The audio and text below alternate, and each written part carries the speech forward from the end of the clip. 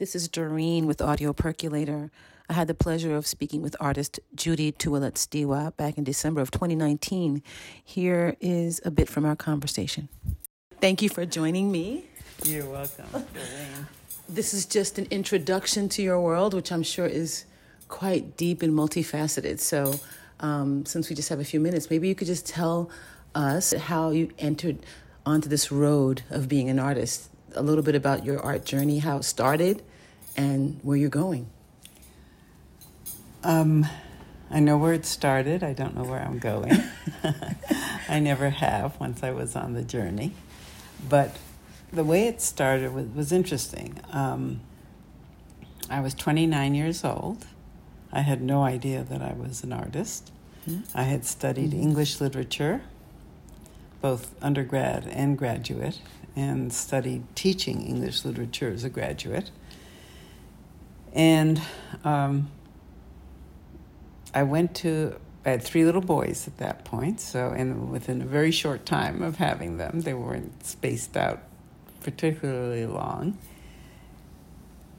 And Vietnam was in the middle of things. It was 1970. It was a real nightmare in this country. Mm-hmm. And things that I'd suppressed for a long time, I think, were anxious to get out. And when I was 11, a teacher told me, after I stayed up all night doing a painting of the rain on the streets in Los Angeles where I lived, the teacher told me I wasn't very good in art. I wasn't good. So I stopped doing art from that point on.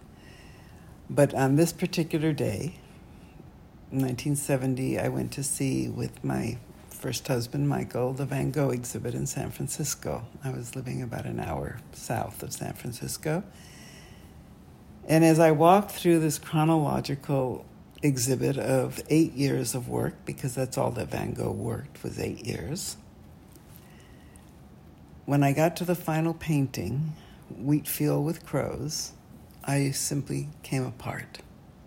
And if anyone asked me why, I would not have been able to verbalize it. And I cried all the way in the car going home. And when I got home, I tore off a piece. I had a sliced off piece of mat board, and I did a drawing on the front. And on the back, I wrote 4 statements.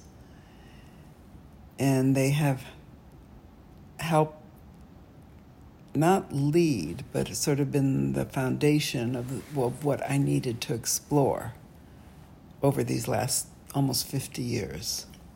And the 4 questions were to see: when you are too hungry, nothing is enough; the search for proportion; Jewish hand; will sing for who it pleases to be born once again. And what's happened over these years is I realized at this point that those have been satisfied. I know what they're about. I understand proportion now. I am not too hungry. Things are enough. The Jewish hand is a balanced hand now, along with the sorrow. There's also the joy. And we'll sing for whom it pleases to be born once again, that has in fact been what's happened during the last 50 years. And so where I am right now is, I wonder what other sentences will help direct me and where I'll move at this point. That's very interesting. Thank you. And it's a great introduction to you, because as we exchange information, everyone is not an artist per se, and a visual artist, but we all like to know what's going on in our minds, in each other's minds, on some level, yes, on some other level that we can maybe not communicate on with words. So as an artist who communicates with visual imagery and other types of textures and things, if you could just talk a little bit about the show that we're looking at here at LUX. I am very intrigued with that show and intrigued with you dealing with trauma and the processing of trauma, which is a very timely subject. Yes. Thank you for that question. Absolutely. So I felt early on that if I did not heal my personal wounds, and some of them are generational wounds, that there is no way that my work could become universal. And the artists who spoke to me so deeply, like Duchamp and Barnett Newman and Philip Guston, Cy Twombly, these different artists, the Dogon, the art of the Dogon people of Mali. There is a universality to their work that, and Matisse in his later years with the paper cutouts, there's a universality there that I knew that I could never touch into if I did not heal these wounds. And so I set about healing them, both through the art, and I've never really shown the art that I worked with that is part of that process. That will be in my book, Where Does Art Come From? Which is one of the next books that I'll be doing. Great title. Thank you. So that will be part of that book.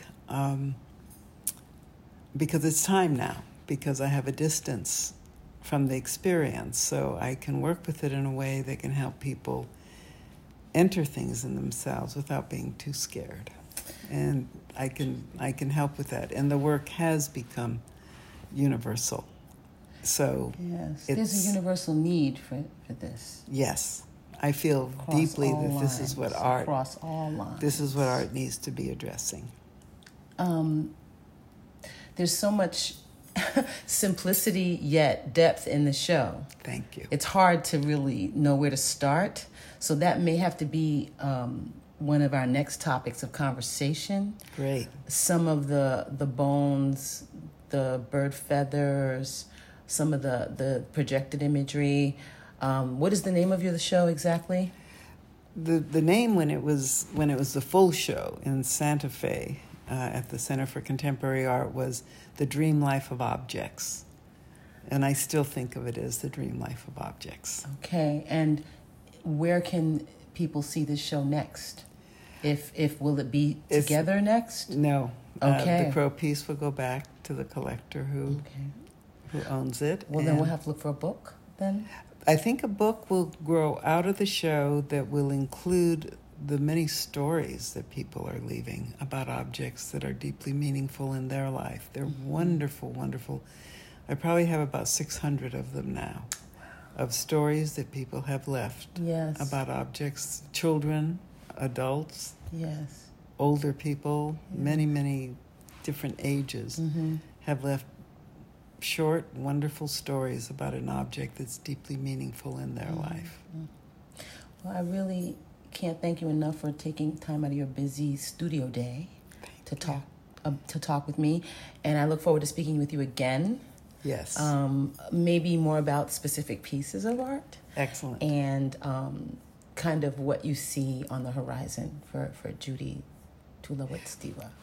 By the way, that's where this residency has been so good. It's sort of like a gap where you cannot be what you were and you aren't what you're going to be yet for the work itself. And this has been a very fertile period of floating in that place without denying it, without trying to get someplace else. I like that. So that's been a great residency that way. And that's what a residency should be. Yes, I think it's for an artist, I believe, and sometimes it doesn't always work out quite that way. No, I was very, very. It's the right time, the right place. Okay, well, I guess that was something that was due to you, and I'm glad that you received it. Thank you. I look forward to speaking with you again. Thank you.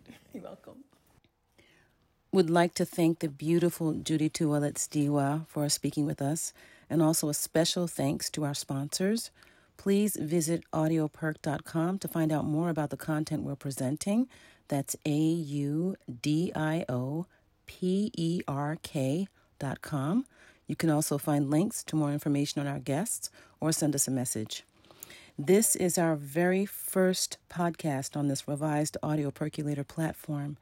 At this time of global crisis, our love and sympathy go out to you and your family. Please take care, stay safe and well. This is Doreen from the Audio Percolator. Talk soon.